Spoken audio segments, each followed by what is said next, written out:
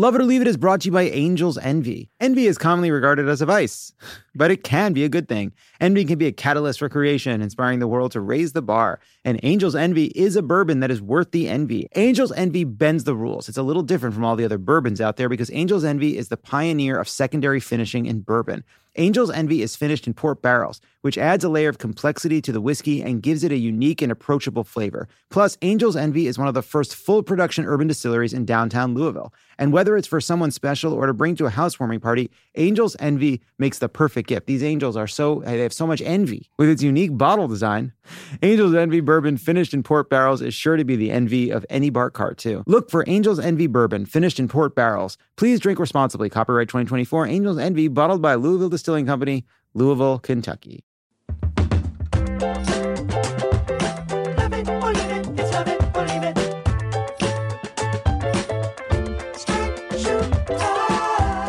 Welcome to Love It or Leave It Home Stretch. Home stretch. We're in the home stretch for our lives now. Home stretch. The clock is running out of time. Our eyes Stretch. on the finish line now. Can we please get him the fuck out of here? Double check your plan to vote. Then call your friends, neighbors, and strangers till you know they're voting too. This is the home stretch. Home stretch. When we wake up the morning after. Home stretch. Well, you know you did enough. Just Home think stretch. of 4 more years of this shit. I don't even want to think about that. Double check your plan to vote. Then call your friends, neighbors, and strangers till you know they're voting too. This is the home stretch. That amazing song was sent in by Lily Hiddleman. Lily Hiddleman. Lily, you're great.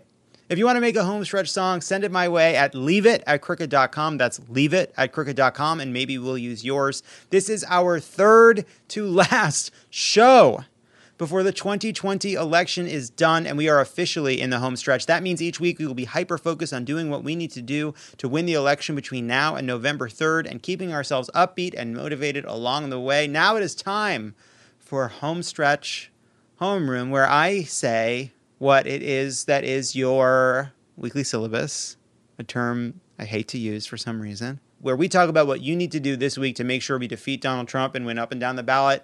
There's more on the ballot than the presidential race this year. As important as that is, there are other important things that you need to know about. We don't want you to walk into your polling place or open that envelope, as the case may be this year, and get caught off guard because there's not just one giant box that says not Donald Trump. So head to Vote Save America to build your own ballot and create a voting cheat sheet before you head to the polls. Our tool will show you candidates for president, the House, your state and local representatives. It will also tell you if you get to vote for a U.S. senator, governor, district attorney, judges, and more this year. It also breaks down the ballot measures, propositions, amendments, rules, whatever they call them where you live. So it's a guide that will tell you what a yes or no vote means, so you don't have to guess when you're in the voting booth. It's really helpful information. If you've already voted, help your friends and family get started on their plan to vote by learning what's on their ballot this year at votesaveamerica.com/ballot. But first, they're comedians and co-hosts of the podcast Politically Reactive. Please welcome W. Kamau Bell and Hari Kondabolu. Welcome, fellas. Hey, John. How are you? Good, Hari. How are you, Kamau? Terrible question. Terrible question. All right, well, let's get into it. What a week. So these are dark and dangerous times, and we like to begin with a joke that is mindless, either with regard to the topic or the quality of the joke itself. Here we go. Former Senator Majority Leader Harry Reid said that the government is concealing important evidence of UFOs and has been for years. Now, if we could just find signs of intelligent life in Congress. Oh, is that the punchline? That's it. Oh, That's the whole it's joke. good. John, it's good. I like it. It has Knuckleheads, huh? It has a structure. It has an ending. It was really good, John. I liked it. Thanks. On Monday night at a campaign event in Florida, Trump said to the adoring crowd, "I feel so powerful. I'll walk into that audience. I'll walk in there. I'll kiss everyone in that audience. I'll kiss the guys and the beautiful women, everybody." This could be another side effect of that drug he's on, which I think is called Molly. That's a good one. That's good. That's good. So good. That one I would do. It's cool that he's embracing his bisexuality, even at a late age. You know, like we are all so negative about Trump, but look at this, some growth. I think he's misjudged his base. to assume that the men in his base want to be kissed. I feel that that's the type of base that would not like that and be very upset. Or is it really? Does he really understand what Proud Boy means now? Oh. And he's judging his base accurately. You know, the Proud Boy thing got hijacked online recently. Maybe he saw that and was like, "Oh, is that what we're doing now?" It's like, if I'll do what I have to do. Well, maybe you don't like Trump as much as me because I slept with him. You're not. Yeah, I'm confused about it. I feel really confused. I'm confused by all these feelings. That's actually a thing that somebody has said. I'm really committed to making America great. We also learned that Trump reportedly wanted to pretend to be frail while he exited Walter Reed Hospital, only to surprise everyone by abruptly dropping the act like Willy Wonka, which makes sense because Trump has approached the pandemic like Willy Wonka. He's willing to fuck up some kids to make sure factories run smoothly. It's Bill Hicks wrote that joke. The journey for that one. It's also a DC Comics meets Roald Dahl mix-up that nobody saw coming. James and the giant peach-faced asshole. I just like the fact that Trump thinks he walks like strong, like he thinks he normally walks in a way that inspires confidence and strength. When as far as I can tell, he walks like a bag of squirrels. Like it's not like he's a dude who walks in any way like that's a strong walk that guy has. Yeah, it's definitely two racist 12-year-olds in a trench coat kind of a thing. You know, If I was a child and I saw Donald Trump open his shirt and a Superman logo appeared, I would burst into tears. Like, no, that's not Superman. Like every credible musician's been like, stop playing my music. I would love the fact that like DC would have to be like, are we going to have to sue the president? Is Superman going to sue Donald Trump? I've said this before. I'll say it again. The music on the right generally sucks because Ted Nugent songs are always available. He would happily give them away to the right for free, and they don't take it. Kid Rock is available. Nobody's taking Kid Rock songs. Their music sucks. That's why they always take Born on the 4th of July. They always take the songs on the left and have to be told, we will file a cease and desist order if you do not stop playing that. They choose songs like Fortunate Son and they choose songs like Born on the 4th of July because when it comes to lyrics, they are not originalists. Nice. They definitely treat Fortunate Son like a living text. Yeah. Because they are not clearly taking the intended or clear meaning of those words. That's for sure. Yes, they're big on choruses, not big on verses. Born in the USA, they're definitely seeing it at face value. They have no value of the intent of that song, no reason to think about the fact that it's a criticism of the U.S. It's just like, we can chant to this. This segues neatly into a hate crime. I was at the 2004 Democratic Convention, and I was at an anti-war protest, and a restaurant started blasting Born in the USA to kind of make a point to the protest. But of course, like it's an anti-war protest song, so Yeah. he was hoisted. That shopkeep was hoisted by his own petard in that case. Hoisted by his own. It's my catchphrase. It's my catchphrase. Oh, That is his catchphrase. That's my catchphrase. Your use of language is delightful, John. Let me say it's delightful. What did you say on our show? Revanches. Revanches. The word I said twice because I'm a fucking pedantic piece of shit. The common man's touch has never been what people have claimed about you. Our episode with you came out today, and we had to do a hold up, wait a minute, which is when we clarify something on you saying that word to give the proper definition to the audience. And then we went back into the interview with you just to make sure everyone was on the same page. That is so embarrassing for me. I'm so sorry. And check out Politically Reactive out now. Let's get the plug. Let's get the full plug. This is a crossover. It's a crossover. It's a crossover. Dr. Anthony Fauci told CNN he didn't consent to being used in a Trump campaign ad and that the ad took his comments out of context. He's going to be pretty unhappy when he finds out about Fauci's Choice hydroxychloroquine gummies. Cures what ails ya. Fauci has never endorsed a candidate over his decades in public service, but that at his house there is a hole in the floor because Fauci filled out his ballot at home and voted so hard for Joe Biden, his pen went through the table, into the floorboards, into the sub. His filling out of that little bubble for Joe Biden is like when the acid comes out of the alien and drips through multiple layers. That is how obviously hard fucking Anthony Fauci is voting for Joe Biden. Are we crazy? Like what are we pretend? Come on. There are so many holes throughout his house that he's just punched through. There's no way a human being can maintain that level of calm for this long during a period that is this bad. Donald Trump is against everything this man has worked towards, including the use of logic and the valuing of science. There is nothing this man has done right. I can really see Anthony Fauci. Remember that Coney 2020 guy? I can see Anthony Fauci on like November 2nd, just naked through Bethesda, Maryland, or whatever suburb he lives in, just screaming at everybody to vote for Joe Biden, just completely cracking. He made it so close to the end. In my community, we call that a Martin Lawrence. That's what we call it. Okay. But I like the Coney reference too. Also known as the Junior Mariah Carey, depending upon what your era is. Yeah. I got it. Yeah. I mean, look, you can point to, there's, Britney Spears shaving her head, striking that car. And by the way, to this day, look, I support Britney Spears' efforts to gain greater control over her conservatorship. Yeah. That's something I think. Yeah. I like you're finally like, jokes aside, everybody. I just want to say I support Britney Spears' right to have control of her bank accounts and medical records. And absolutely. I support that true. Yeah, I err on the side of Britney. You know, that's just where I'm at. That's just that's your other catchphrase. That's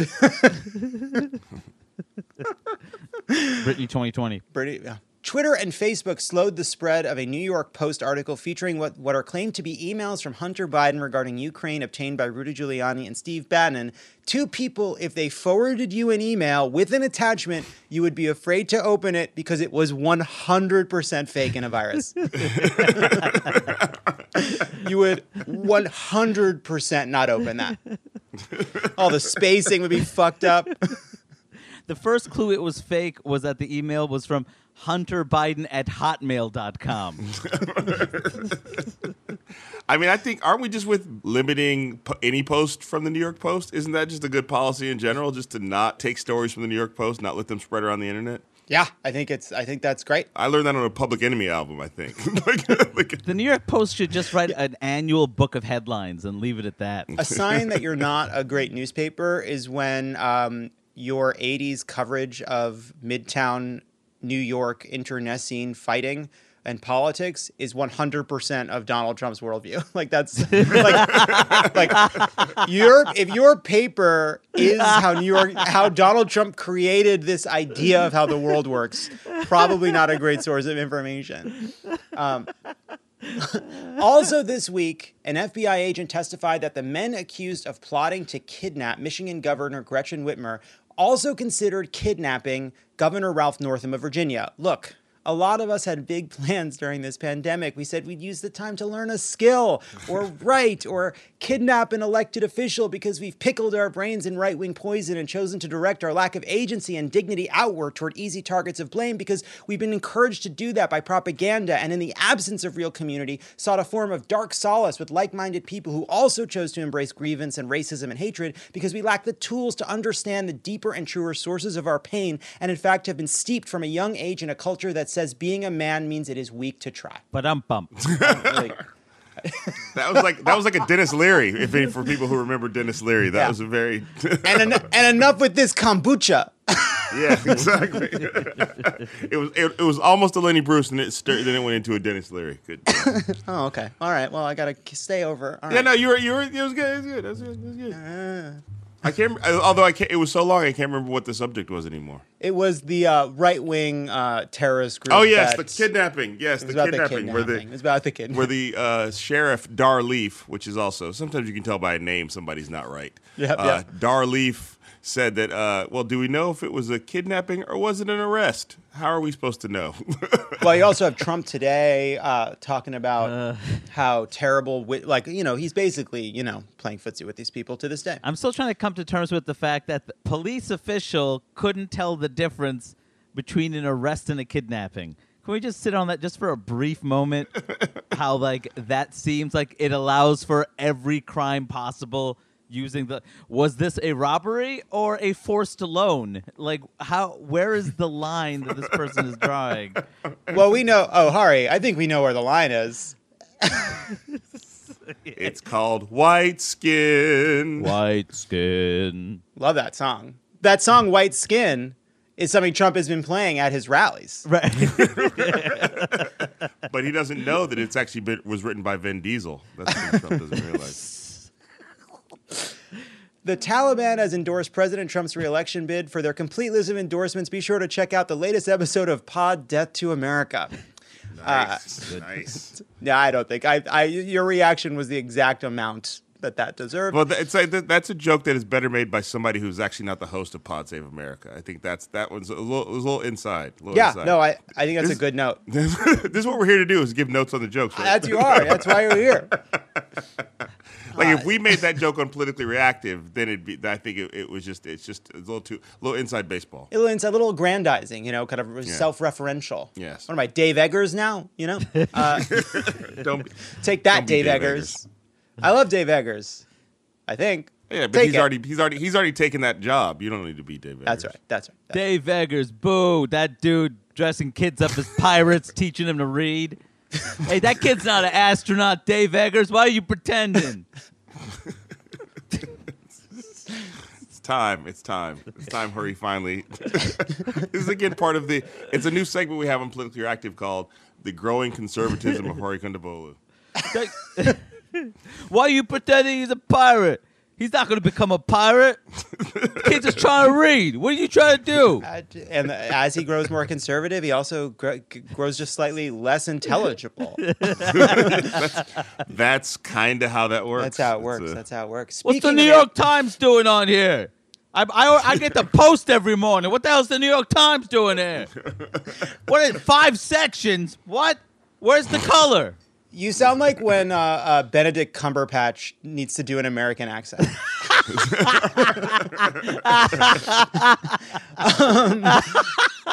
Speaking of anti-democratic regimes, the Trump administration may that's based on the Taliban. Okay, that's how far back we are. The Trump administration may succeed in stopping the census early after the Supreme Court ruled in their favor without explanation, which reminds me, I think we should all learn to count up from 9 to, say, 11 or perhaps 13. Because of the court, packing the court. We should pack the court. We should pack the court. Yeah, it's too far afield. It was too far afield. When you said 9 and 11, that's when I got them. Like 9/11. How is this? 9/11? Oh yeah. And you said, wow. Yeah, that's an infringement. That's an infringement on 9/11's copyright. You're absolutely right. That's 9/11. Yeah, as a parent who's recently had many breakdowns over my 9-year-old's Zoom math homework, I just got panicked when it was sounding like a math joke. So that's where I was at. Initially, I was like 9/11 and Taliban jokes. Man, John's really dipping into the old well, isn't he? He's going back a little bit. The Thunder Road. Of course, this week the biggest news is the news we are all compartmentalizing and trying to pretend isn't happening. The confirmation hearing of Supreme Court nominee and founding father mind reader Amy Coney Barrett. On day 1 of the hearing, Senator Lindsey Graham said, "This is probably not about persuading each other unless something really dramatic happens. Like, I don't know, several members of the committee testing positive for coronavirus or refusing to get tested at all so that they can have the hearing anyway." We're doomed. The Democrats actually called George Washington to testify, and he pointed at Amy Coney Barrett and said, "Why is she talking?" And she didn't know what to do because, wow, that is a founding father. She's a witch. Burn her. Do you see where she couldn't name the 5 things that the First Amendment protect? Yeah. Yeah. She went through all of them except conveniently forgot protest. Huh. She did. Guns, She did forget protest. Bullets. She remembered guns. Machine guns. I'm still on George Washington because I think what he would have done is said, and by the way, That woman is correct. I have lots of thoughts about this technology and did the whole time. You can definitely know what I would have thought about everything here. I am not petrified by the witchcraft all around me with these electric fires, a term I don't understand. So you want me to stare directly into this devil box to state the truth? I have lots of thoughts about net neutrality. I'm glad to be back. When Cory Booker was talking to Amy Coney Barrett, I kept thinking, oh, the founding fathers wouldn't have liked this. No, they wouldn't have liked this at all. Why are we pretending? Or if you're Thomas Jefferson, it might have turned you on. It's so bad. Something to think about. So Amy Coney Barrett initially used the term sexual preference when referring to the LGBT community and then later apologized for the implication that sexual orientation is a choice. Just put your paws up because you were born this way, baby, she said, speaking directly to the Constitution, a document that she believes, based on a completely incoherent legal theory, offers little protection for LGBTQ people. Woo! Ba-dum-bum. Sort of out of the joke section. So she refused to take positions on virtually any major issue that may come before the court, even refusing to weigh in on the importance of a peaceful transition of power. The Post also reported that Barrett would not comment on the court's 2003 ruling in Lawrence v. Texas that struck laws criminalizing homosexual conduct, or the court's 2015 ruling that said same-sex couples could not be denied the right to marry. Now, of course, the hearing has a goal, which is to pretend that Amy Coney Barrett doesn't think what she obviously thinks and has written down many times. Correct. But I actually think it's fair to assume that she is more likely to have joined Scalia, her professed role model, and Thomas and Rehnquist in dissenting in Lawrence v. Texas, rather than sign on to Anthony Kennedy's, at the time, 6-3 majority, which was about the constitutionality of criminalizing gay relationships because police opened the door and walked into a private home where two men were having sex. They were arrested for the act of having sex, and that went all the way to the Supreme Court. It was as cut and dry as you get. They opened the door,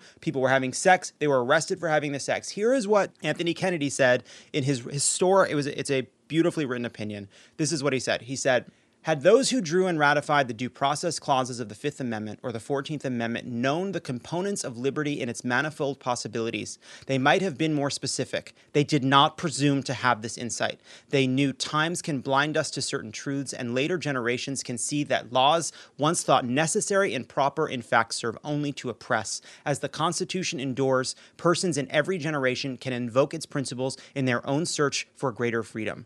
Amy Coney Barrett does not agree. That's it. She doesn't agree with that statement. She has made that incredibly clear, and I don't have a joke. Well, I think she would view it as the police didn't actually open the door. God opened the door after Satan had closed it. So that's another interpretation of the events. And that actually is strictly out of the Constitution, I believe. That's right out of the Constitution. God opened the door. I like to believe that when the devil closes the door on two men having sex, God opens a window. You know?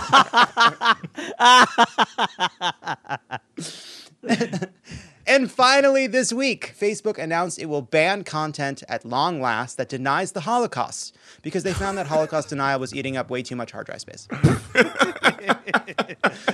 Yeah, they want to allow it, but this is getting out of hand. They just need to clear up the servers. They just get too much space taken up by Holocaust denial, you see.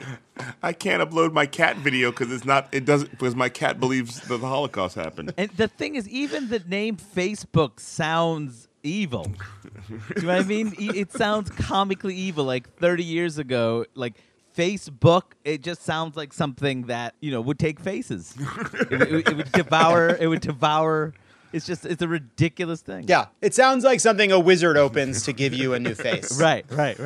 They wanted to call it Your Privacy Book, but that just felt too on the nose. Yeah, monetizing your privacy book. Shout out to my former high school classmate, Divya Narendra, who helped create Facebook and then sued Zuckerberg with the Winklevoss twins.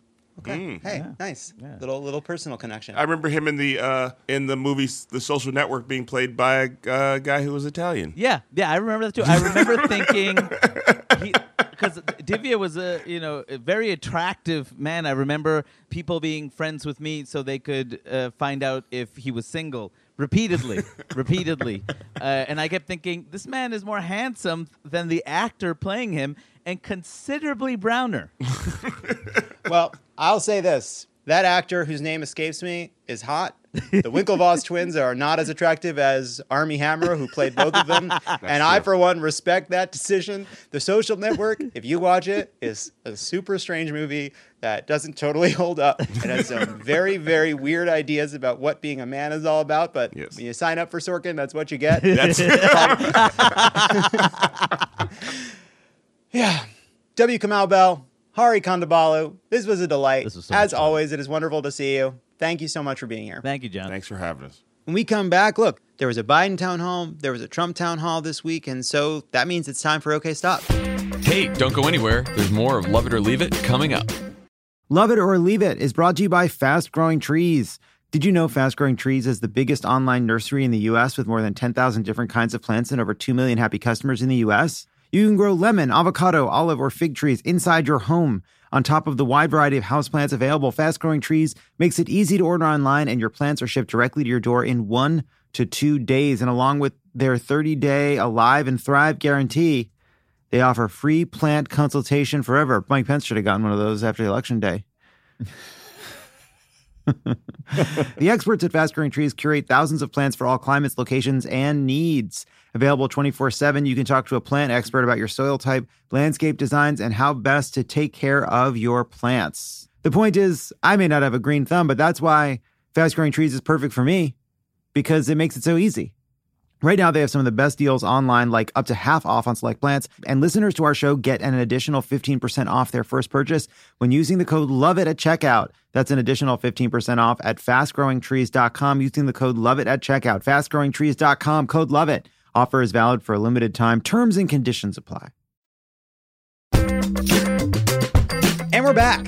So this week there was supposed to be a presidential debate, but obviously that didn't happen because Donald Trump got a little bit of the acting bug, which was acting like getting COVID was very cool. Anyway, he pulled out of a virtual debate because he thought it would make him look bad. Then ABC said they would use the same time slot for Joe Biden to do a town hall. And then NBC said, we're going to do a town hall with Trump at the same time. And then a lot of people on Twitter were very, very upset about that. And I think probably a bit over-torqued. It was worth being annoyed about, not freaking out about. And what ended up happening is both town halls took place at the same time.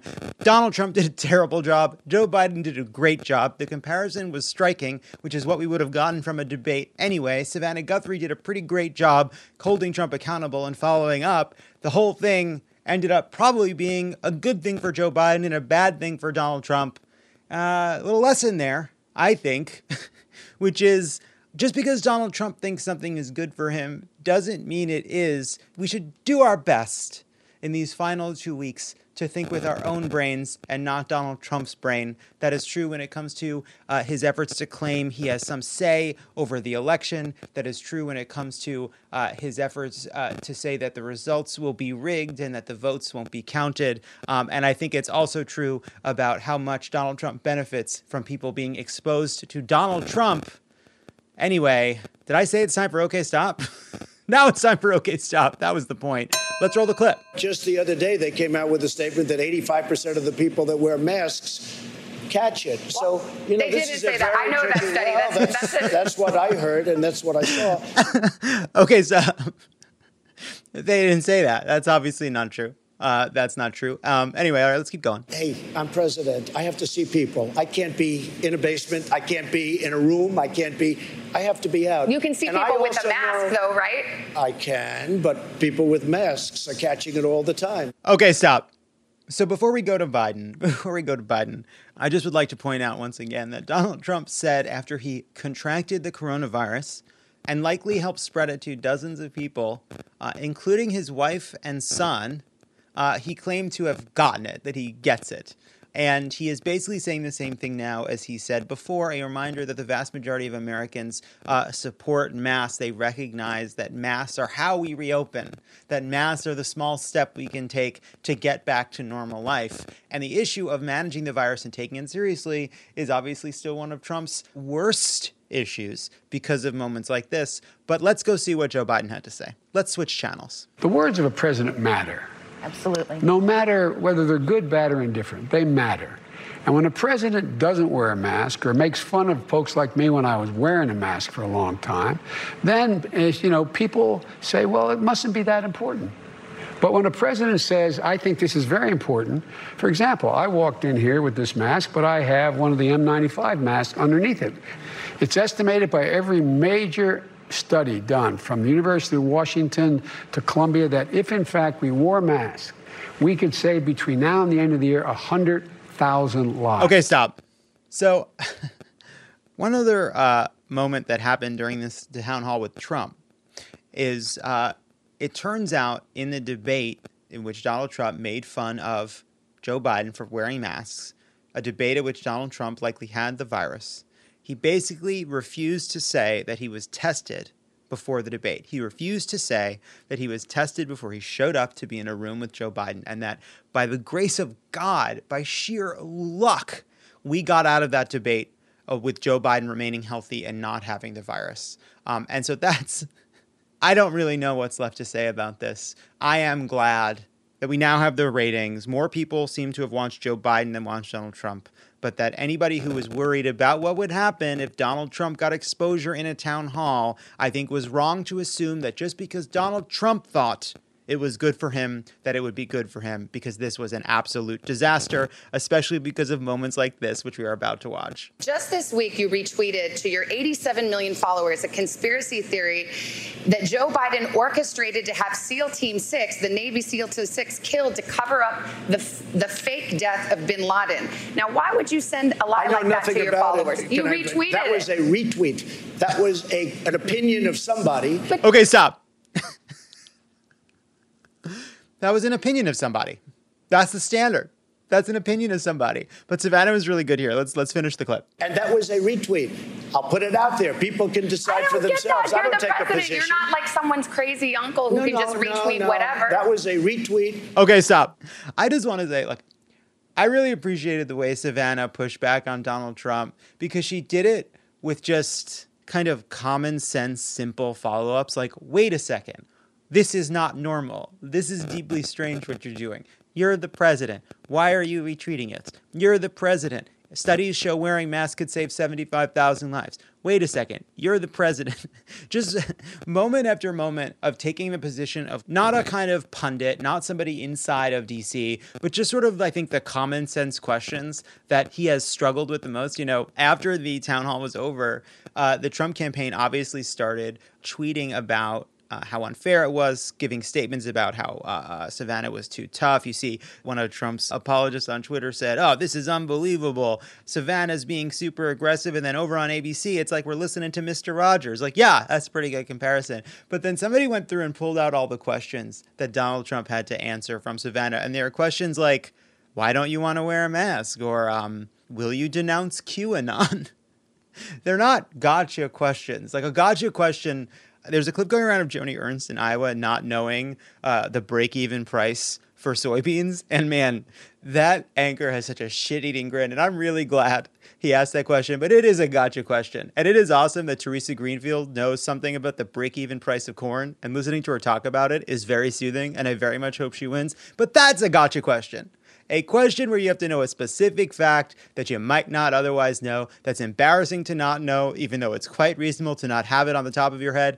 That's a gotcha question. It wasn't a gotcha question when Katie Couric asked Sarah Palin, what do you read? And it's not a gotcha question to ask the president to denounce a bullshit conspiracy theory. It's only a gotcha question because he doesn't want to answer it, because he wants to keep the support of these maniacs despite the harm that it causes. Anyway, let's watch what I think is one of the strangest moments in the history of presidential politics.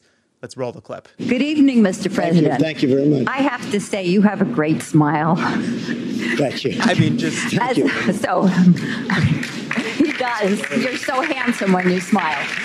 Okay. So, I saw that happen in real time, and it was one of the most nauseating things I've ever seen. However, then today, we learn that that woman, I believe her first name is Paulette, is actually voting for Joe Biden. And somehow that makes it weirder. Like, I'm glad she's voting for Joe Biden in Florida. She plans to early vote for Joe Biden in Florida. But that means that she doesn't even support Donald Trump. But she thinks he's hot. And I find that incredible. I think it's incredible that, yeah, like, I'm a woman with blood in my veins. I want to make out with Donald Trump. I'm not going to vote for him. Like, yeah, he's like super sexy. We all get that. Like, look at that. Look at that killer smile. I want to jump his bones, but not in the White House. That's crazy. Like, I've never put this person in the White House. I just want to like make out with him, like on a couch and cuddle with him because I think he's so sexy, but he shouldn't be president. I'm voting for Joe Biden, you know? Fuck Trump, marry Biden. Classic position. And that's okay. Stop. When we come back, I talk to Dave Weigel from The Washington Post about what he's seeing in the final days of this campaign. Don't go anywhere. This is Love It or Leave It, and there's more on the way. Did you know that women make up 56% of law students? That's grounds for bragging rights at a dinner table for your conservative uncle who still thinks women belong in the kitchen. It's clear that the future of the legal field is female. So why are so many legal podcasts and reviews authored by men? Hi, I'm Leah Littman. I'm Kate Shaw. And with Melissa Murray, we are the hosts of Strict Scrutiny. Each week, we break down the latest headlines and biggest legal questions facing our country through the lens of diverse voices to give you expert views you won't hear anywhere else. Strict Scrutiny is your guide to the Supreme Court. New episodes drop every Monday, plus bonuses whenever the Supreme Court takes away another one of our rights. Make sure to subscribe to Strict Scrutiny wherever you get your podcasts.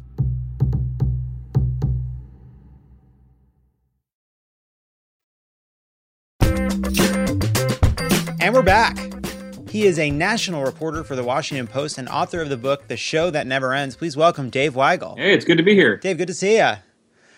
So, you know, one thing I wanted to ask you about is something I've always appreciated about how you cover politics is you're a creature of Twitter, but you still recognize that Twitter and the world are two separate places. Yeah. And I think one of the ways I think you've been able to do that is by kind of being out there on the road. Have you been able to go out on the road as much as you otherwise would have?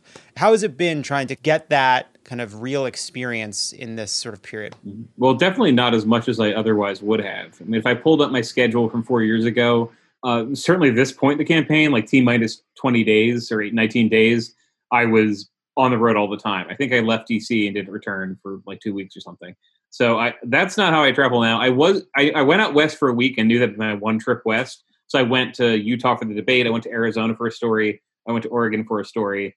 And I might take one or two more trips. But in terms of figuring out what is on Twitter and what's happening in real life and whether they diverge, it's a little bit of that, paying attention to people's conversations. What has supplanted all the voter conversations I would have had I have friends who don't pay a lot of attention to politics, right? I have friends outside DC who I play PS4 with or watch movies with or check in with over email. But I just know people for whom this is not their life. And I hear what they hear about. And sometimes they'll hear about a conspiracy theory that broke through, but they don't believe it. But 90% of the stuff that is thrown around the campaign, they don't hear about it at all. And they get TV ads. And the thing that they were cluing me on pretty early, and this is like June, July, is that a lot of the anti-Biden attack ads, even if they weren't super fond of Biden to begin with, they didn't believe them. So there's been a problem for Trump, I think, throughout this campaign in a way that's been underrated, is that coming into something where most people think you're lying and your opponent is not, is a really tough problem. It hasn't been treated that way because Trump won, but that has colored my expectations too, where a lot of stuff is just going to be said and people say, it's Trump, and they don't believe it. And I feel like being on Twitter but not basing my opinions on Twitter makes that clear when that's going to happen. It's interesting. You know, I've seen a few people talking about that this week, which is, you know, we've talked about how stable the race has been since June, but actually a year ago, before the primary was in really full swing, people were noting that Biden had this like roughly 10-point lead. And there was this expectation that we would say, you know, don't worry about that. You know, this is something the left said too, right? This is something that everybody kind of said, which is you can't trust a poll this far out. Wait until $1 billion falls on Joe Biden's head. But here we are, $1 billion later, and it's sort of pretty stable. Or on Bernie's head as it would have been. And just the weird thing has been that the Trump campaign did not adjust to not running against Bernie Sanders, right? They've come up with these lines of attack on Biden, some that just don't make sense. I think what they really don't get is that the left, even now, like this week, close to the election with Biden up in the polls, the left has qualms with him and they get irritated by stuff, but they're not looking for reasons to abandon him. Just Trump exists, and you can see this happen in real time. People are more exhaustedly supporting him. They're not looking for reasons to bolt. So I think not just the negativity, but the Trump campaign bet a lot on being able to cleave younger voters and non-white voters away from Biden, get people to stay home. And that hasn't really happened. And that was a ton of their spending. No, and I think that speaks to the moment. I think that speaks to kind of a lack of, Trump's version of appealing to the left, trying to peel people off his occasional random bursts of tweets. But I think it also speaks to Bernie, AOC, a lot of leaders on the left, a lot of people on the left have sort of recognized, embraced that, this is our one ticket out. There's no other trains coming. It's weird because the Trump folks should have known that, because this is what happened with the conservative base in 2016 when they needed to be dragged along. Polling showed until really like this point in the race that he was softer with Republican voters than any other nominee. And they saw how the base just came around back. I mean, apart from the Evan McMullin class of Republicans who didn't live in places that were that competitive, they saw how the base, when they really want to win, when they're really angry, how the other party's base is really hard to demotivate. And for some reason didn't bake that in. But I guess I've also been surprised at how resilient Biden is despite the spending. I'm happy with some of the predictions I've seen this year. And they're not like Kruskin predictions. Just I'll see facts and say, I'm not sure how this is going to play out, or this doesn't seem like it's going to go the way that the chinwaggers on TV say it's going to go. But I was surprised in 2019. I believe some of that just Biden had a record like Hillary Clinton that Trump would be able to exploit again. I think the problem instead has been what I just mentioned, but also that Trump's been looking for some smoking gun or some dramatic thing to shake up the race or some accusation against Biden that's going to shift everything. He just continue doing, maybe it intensified it because of COVID-19. With Hillary, one, he had that stuff happening naturally, either from people's impressions of Hillary Clinton or from the FBI investigation or from hacks. He had stuff coming out about Hillary Clinton that enforced people's negative perceptions. He doesn't have it with Biden in the same way because it's not built on that foundation. So he doesn't have a foundation of a nominee that people don't trust to run against without focusing on, here's my trade agenda, here's my jobs agenda. Like the stuff he did focus on in 2016, he spent even more time looking for something that's going to rock the race up, either it being like urban unrest, which Biden handled pretty nimbly, or some of these, accusations, unmasking, the Durham report. You could go through them. There's almost this concurrence between like QAnon posts and stuff Trump is saying that this is the next thing, dementia. This is the next thing that we're going to use to really rock Biden. But it's left people not knowing what he stands for in a second term and with a very clear idea of like a fairly popular Democratic populist Biden agenda.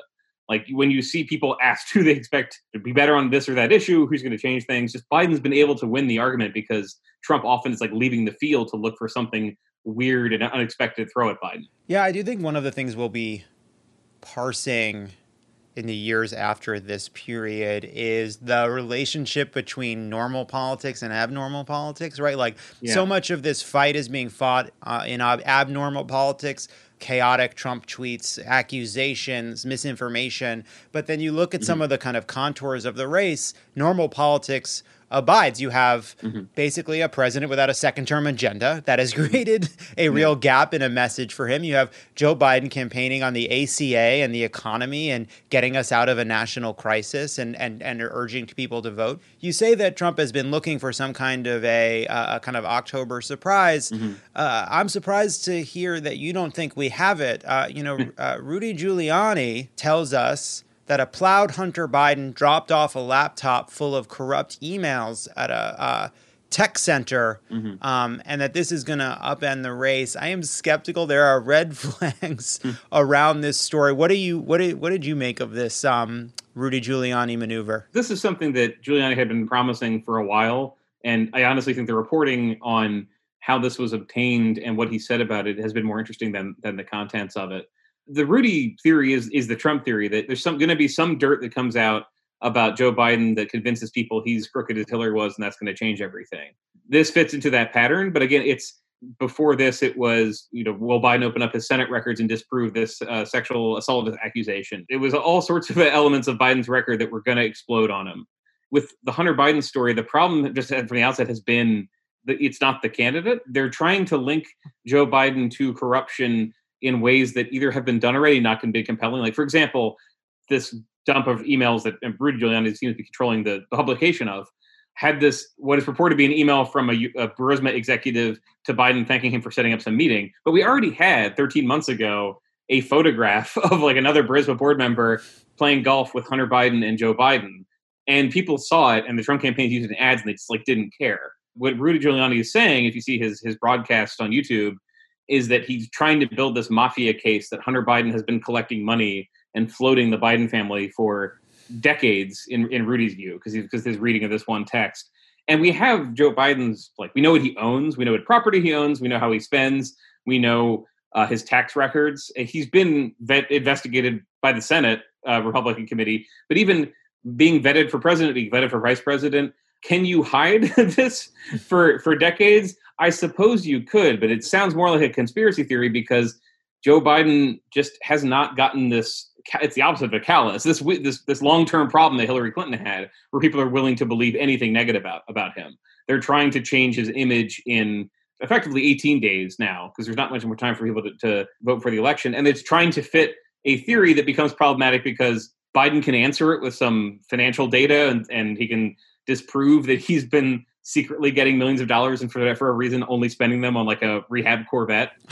Whereas the president cannot talk about, doesn't even get asked about, just kind of prompting people to ask about the people who come to his clubs and ask for favors, the Trump family's business around the world that's continued as he's been president. The whole thing's confusing because in 2016, he could say Hillary Clinton has a bunch of emails she was hiding. She has a bunch of corrupt associates. She has a foundation. What's up with that? And with Biden, there's nothing he's really throwing at him that is not more compelling if you ask the question or poke around in Donald Trump's finances. So it's been confusing. And so the usual pattern of these things, and again, this is one that it's not like WikiLeaks where they just are publishing the emails online. This is Rudy Giuliani, so far a member of the president's campaign, sending it to friendly media. So it can't be vetted in the same way. It can't be shared the same way as something that's just open sourced, leaked, published. Yeah. People have set up rules on how they write this stuff. So it's hard for it to get out. But even when it gets out, it just poses these questions that are not obviously about Joe Biden. They're not connected to him in the same way that the email hacks in 2016 were. And again, it speaks to normal politics. This is an accusation being directed at one candidate that more applies to the candidate making the accusation. But, look, we see these polls. They are double-digit national polling leads for Joe Biden. But we're all sort of smarting from 2016. We want to make sure we're thinking about the things we're not seeing. Are there any, in any of your reporting and anything you're seeing, are there worrying signs for Joe Biden despite some of these advantages that he's had? Not that you see on the ground. So I just was in Utah and Arizona and Oregon, like I said, and I was in all those places in some form or another in 2016. I don't have a picture-perfect memory of what it was like, but you notice when you do see evidence of support for Donald Trump, evidence of support for Joe Biden, you talk to people around there about what it was like. People maybe have inflated in their memories how many Trump signs they saw, but generally you're not seeing, outside of super, super conservative areas, the visible Trump support. You're not seeing when you drive around I never thought there would be interest in this candidate, but look, barn after barn is decorated with Trump signs. And I'm only bringing up lawn signs because the president kind of thinks it's a good metric. I was in Oregon and I was surprised. This is a state where Trump is not really competing now, but he does have one TV ad running. You have most of the state, not most of the people, most of the state is rural. And I drove around a lot of it for the story I was writing. Didn't see a ton of super passionate Trump support in places he's going to win. But I didn't see the same sort of ultra fandom that I did before. And do you see anything that makes you nervous about, we've seen a lot of reporting around the way polls have adjusted since 2016, but we're all, that's what makes a surprise. Is there a big pool of non-college educated white voters that we're not talking to? Are you worried about that? Are you seeing any evidence of that? Yeah, that's what I was thinking of before, because this was the Trump campaign's dream was everything holds basically steady from 2016. Maybe the president's made some gains with non-white voters, but there are even more white voters without college degrees who wouldn't have voted, never voted before, and they'll turn out for the president. I do think they've located some more of those voters. They have registered more of those voters in Florida, a little bit in Texas, actually a little bit in Arizona and Nevada, even as Democrats are doing better. They found some. It's just not to sound like, Chuck Schumer talking about Pennsylvania in 2016, but it's not clear that for every one of those they gained, they haven't lost 2 voters in the suburbs somewhere. Another thing that they've done pretty well is find those people. I was just saying, you're not seeing gosh, I wouldn't have expected that effect when you drive out of suburbs. And the idea being floated more frequently is, well, there's lots of voters who won't admit they love the president, but will vote for him. That's impossible to prove. And I don't know if you can prove it's only going one direction, that there's not more people whose neighbors have Trump flags and Trump piñatas and Trump branded yachts in the yard, or Trump branded boats in the yard, I should say, because Trump supporters. I mean, when I see Trump supporters when I'm driving, it is never one sign. It is like you're setting up a Trump themed gender reveal party or something with the amount of like Trump merchandise in the yard I see. So the voter registration numbers are interesting, but it's not clear that they replaced a bunch of Democrats with that. They've clearly lost some more. Last question for you. Beyond the presidential race, you just wrote a little bit about what you're seeing in state legislative races. Yeah. What do you see happening in this cycle that's new or unusual in terms of enthusiasm around some of these sort of efforts to flip state houses? Yeah, in Arizona, that was really palpable. You saw advertising everywhere for Democrats in newly competitive seats. And I spent a decent amount of time in Scottsdale, which is not a liberal city. Yeah. And you could definitely tell it was moving left. So what you see is Democrats kind of early in the cycle had a map of what they wanted to flip, and they've raised a ton of money. Republicans have raised money well, too, but they've done much better nationally through the Republican State Leadership Committee. That's been outpacing the Democratic version of that. But Democrats running for down ballot stuff have been raising more than they would have otherwise. And the story is pretty visible on Twitter, which is that people learned after 2016, I should pay attention to who represents me in the state Senate, or I'm going to tweet these 6 candidates who should deserve our money. And you've seen this rainfall building into a flood effect that really hyped up in the last month. The national groups had a plan to execute them. I think the Republican plan to hold on to state legislatures was pretty good, and they're going to mitigate some damage. What was not quite prepared for was Democrats would recruit in more places and have more money, and not just be on the ballot, but be able to leaflet everywhere, run ads on TV, send ads to voters. Like people will tell you, this is why these races were sort of resistance battlefield, because people realized, wait a second, it only costs $50,000, and then you're dominating in a state race. Dave Weigel, thank you for being here. I actually want to ask one. It's a simple question. It's a one-word answer. Sure. What time do you expect to go to bed in the early morning hours of November 4th? I don't think I'll go to bed. I think if the polls are right now, the country would go to bed knowing who won, probably by 11 Eastern time, which is earlier than most people will say. I feel as though I've invited bad juju. I've invited the demons of superstition, and I'm emotionally throwing things behind me. Nothing is written. Nothing is certain. Dave Weigel, thank you so much for being here. Awesome. It was really good to be here. Thank you. When we come back, we're going to play a game that takes a look at some of the complicated sounding ballot measures that you may see on your ballot this year. Hey, don't go anywhere. There's more of Love It or Leave It coming up. Did you know that women make up 56% of law students? That's grounds for bragging rights at a dinner table for your conservative uncle who still thinks women belong in the kitchen. It's clear that the future of the legal field is female. So why are so many legal podcasts and reviews authored by men? Hi, I'm Leah Littman. I'm Kate Shaw. And with Melissa Murray, we are the hosts of Strict Scrutiny. Each week, we break down the latest headlines and biggest legal questions facing our country through the lens of diverse voices to give you expert views you won't hear anywhere else. Strict Scrutiny is your guide to the Supreme Court. New episodes drop every Monday, plus bonuses whenever the Supreme Court takes away another one of our rights. Make sure to subscribe to Strict Scrutiny wherever you get your podcasts.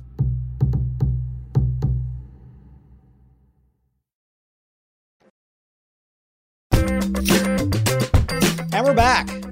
Voting is a lot like board games. The more complicated it is to understand, the fewer players you'll have around the table. Hear that? Gloomhaven, a game that you probably haven't heard of because it comes in a box that seems like it's a joke box because it's so big, and inside there are so many types of cards and pieces. It genuinely shocks the conscience, and I get so much shit from Spencer, Eric, and Brendan about how complicated it is because, yeah, this is my leisure time. So perhaps I have had a CBD gummy with CBD in italics. And no, I don't want to approach a rule book with Post-it notes and a Sharpie the way major corporations approach contracts when they're trying to get out of a lawsuit. And by the way, they started meeting to play without me until the fucking pandemic. So now we only play Settlers Online and occasionally Codenames. So that resolved the Gloomhaven thing. Anyway, the point is, when it comes to ballot measures, the interests behind these poorly worded paragraphs are trying to confuse you with legalese and jargon, in the hopes you'll vote against your values or not vote in a referendum at all. And we hate that here at Vote Save America because we believe in democracy. So we launched our ballot tool that allows you to understand everything on your ballot and build out a sample ballot so you know everything up and down that thing so that you can get some helpful information on these dastardly props to highlight how important it is to do your research so you're ready and you don't have to skip over a ballot measure that sounds pro-water but is actually written by the bad guys in the film Quantum of Solace. It's time for a game we call You got a prop. Hey, what's that sound? Everybody look what's going down, because what's going down is Uber not wanting to provide health care to drivers. Here to play the game, we have Kimberly. Hi, Kimberly. Hi, how are you doing? I'm great. Where are you in the world? I am in Austin, Texas. And what have you been doing to make sure that we win in Texas and that we win this election? I have been volunteering my time to answer calls for the Texas Democratic Party's voter assistance hotline. I've also written a ton of postcards, but those were to voters in Florida. Nice. And I've sent text messages for the Biden campaign. All right. Kimberly's doing her part. I like to spread it around. That's good. That's good. That's good. So, Kimberly, here's how it works. I'm going to read a question that's about a ballot measure somewhere in America, and you're going to hear some multiple choice answers, and you'll tell us what the prop actually does. Got it. Are you ready? I am ready. Question 1, Florida Amendment number 1. This amendment provides that only United States citizens who are at least 18 years of age, a permanent resident of Florida, and registered to vote as provided by law shall be qualified to vote in a Florida election. Does it A, change the Florida Constitution from every citizen can vote to only a citizen can vote, meaning it would have literally no impact whatsoever? B, remove the word every citizen can vote from the Florida Constitution and requires an election official to verbally confirm you are mature enough to vote after your 18th birthday by seeing if you can convincingly light a cigarette? Or is it C, requires that parties are listed by reverse alphabetical order on voting ballots for no apparent reason other than making sure Democrats are last? Gosh, C sounds nefarious enough to be right, but I'm going to go with the first one. You're right. It has no impact. No impact. It just changes the first part from every citizen to only a citizen. The goal is to mobilize anti-immigrant sentiment so that they go to the polls and help Donald Trump. The exact same thing is true of Amendment 76 in Colorado and Amendment 1 in Alabama. So just nefarious, actually. Just nefarious. You got it. Nefarious. You got it. No actual impact. Question number 2 is about Missouri Amendment 1. Here's what it says. Shall the Missouri Constitution be amended to change process and criteria for redrawing state legislative districts during reapportionment, change limits on campaign contributions that candidates for state legislature can accept from individual or entities, establish a limit on gifts that state legislatures and their employees can accept from paid lobbyists, prohibit state legislatures and their employees from serving as paid lobbyists for a period of time? Does this ballot measure A not take effect even if it were to pass because it was put on there as a senior prank by the students of Amos P. Godby High School? Is it B, it returns Missouri to a system of partisan gerrymandering for redrawing districts, but hides it inside of fake reforms, which include things like lobbyists would be allowed gifts of $0 instead of $5? Or is it C, also known as the I Said No Gifts Amendment? Amendment 1 is designed to implant the idea of gifts in the minds of lobbyists who otherwise might not have picked up a little something for state legislatures. I'm going to go with B, although I have no idea. Yes, it is B. 2 years ago, Missouri voters approved the Clean Missouri Initiative, a ballot measure to fight partisan gerrymandering by replacing the governor-appointed commission that drew legislative districts with an independent demographer. This is designed to undo all of that. 2 courts have called the language of the amendment in the ballot misleading and false, and parts of it were rewritten. It is still on the ballot, though, and it is designed to be confusing. Final question, Kimberly. Okay. Final question. I'm ready. Before we get to it, let me ask you this, something I like to ask everybody. What are you streaming? Emily in Paris. For some reason, No. It's terrible, but it's so watchable.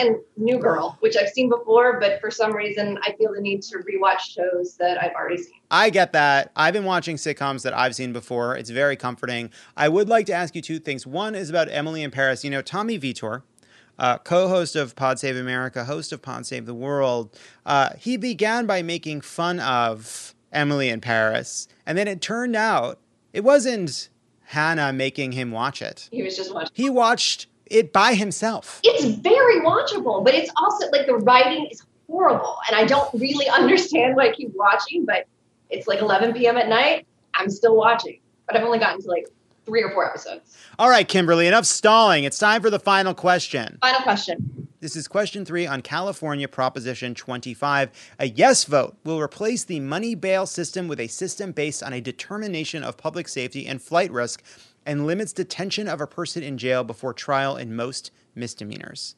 What does this proposition do and who is for it? Is it A, this would rid California of its punitive and unjust cash bail system, but replace it with an algorithm that may have new and terrifying ramifications?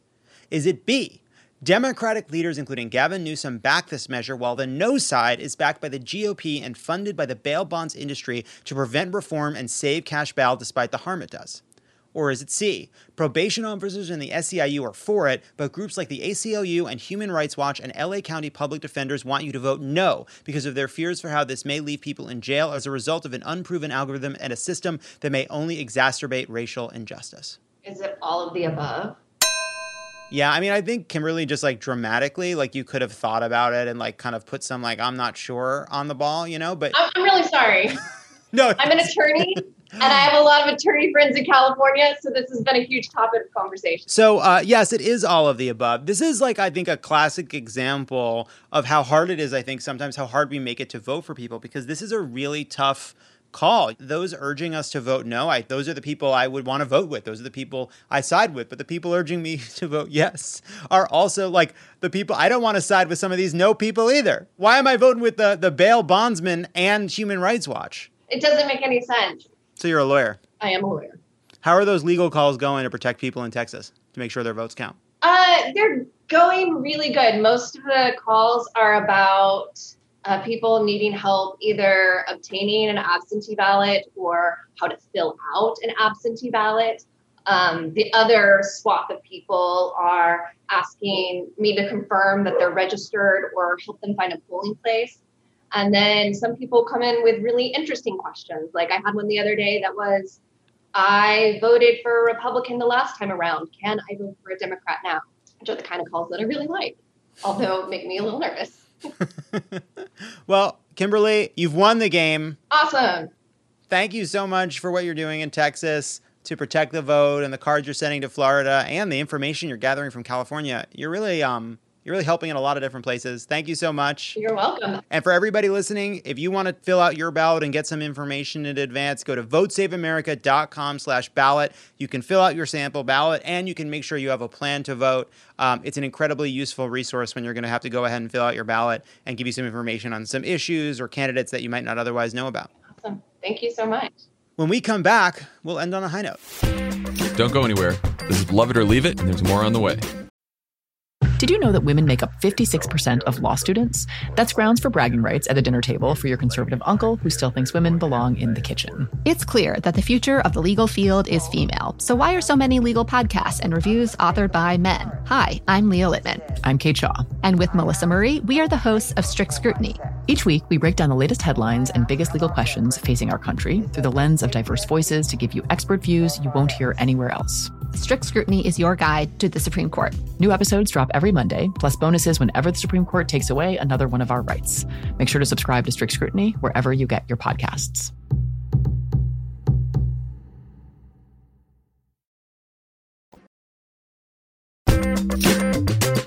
And we're back. Because we all need it this week, here it is. This week's high note submitted by you, the listener. Hi, John Lovett. My name is Meredith. My highlight of the week is that I got my mom to vote for Biden. She's been a very conservative Republican her entire life. And I had her watch the Michelle Obama closing statement, and that convinced her. It was a great day. Thanks. Hi, this is Scott from Macon, Georgia. I stood in line on Monday for 3 hours to vote. There were tons of people there. I've also spent this week phone banking and text banking for the first time ever. It's been an interesting experience, but a great one. Gotten a lot of great responses. Keep up the good work. Thanks. Hey, love it. It's Jake calling from Green Bay, Wisconsin. Our daughter's birthday is on October 11th, which is National Coming Out Day. And this year for her birthday, she surprised us by actually coming out. So I couldn't be prouder as a parent, and it was a great way to feel happy again. So that's my hammer for the week. Thanks much. Bye. Hi, Love It. This is Stacy calling from South Carolina. My high note for this week is an email we got from our children's school. We live in a rural area with lots of children below the poverty line. And the email said that they will be providing free meals for all children under age 18, whether or not they're even in school, and it's breakfast and lunch every day to the rest of the school year. And that just really made me happy that they're so in tune with their students' needs. Thanks. Have a good day. Thank you so much to everybody who submitted those high notes. If you want to leave us a message about something that gave you hope, you can call us at 323-521-9455. There are 17 days until the election is done. Sign up for Vote Save America right now to elect Joe Biden and Kamala Harris to hold the House, to win back the Senate, and elect Democrats up and down the ballot. Thank you to W. Kamau Bell, Hari Kondabalu, Dave Weigel, and everyone who called in. Thank you to everyone out there volunteering, calling, texting, donating, and spending every waking moment trying to win this election. 17 days left. Let's win this thing. Also, a very special thank you to Elisa Gutierrez. This is her last week working on Love It or Leave It. She was started on the very first day of Crooked Media, and we are sad to see her go, but we are so excited to see what she does next. She is someone I will miss so much. Everybody at Crooked will miss so much.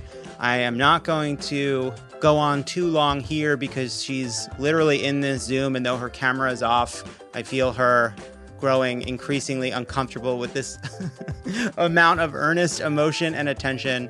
But over the past 3.5 years, she has helped with her sense of humor, her political judgment, her intelligence, her ideas and creativity to make Love It or Leave It what it is, to help reshape it when we went into these closet episodes, to make sure that this show does what we set out to do from the beginning, which is what we always try to do with everything that we do at Crooked, which is entertain, inform, but inspire people to be involved. And I'm grateful to her and everybody on the team here. And that's it. That's it. You're lucky my camera wasn't on because I was uncomfortable. I feel like after all these years, that's one of the only times anybody's ever heard you on the show. So we'll miss you, Elisa. That was very earnest and nice. Thank you. And have a great weekend, along the way. Love It or Leave It is a Crooked Media production. It is written and produced by me, John Lovett, Elisa Gutierrez, Lee Eisenberg, our head writer and the person whose gender reveal party started the fire, Travis Helwig. Jocelyn Kaufman, Pallavi Gunalan, and Peter Miller are the writers. Our assistant producer is Sydney Rapp. Bill Lance is our editor, and Kyle Seglin is our sound engineer. Our theme song is written and performed by Sure. Thanks to our designers, Jesse McLean and Jamie Skeel, for creating and running all of our visuals, which you can't see because this is a podcast, and to our digital producers, Nar Melkonian and Milo Kim, for filming and editing video each week so you can.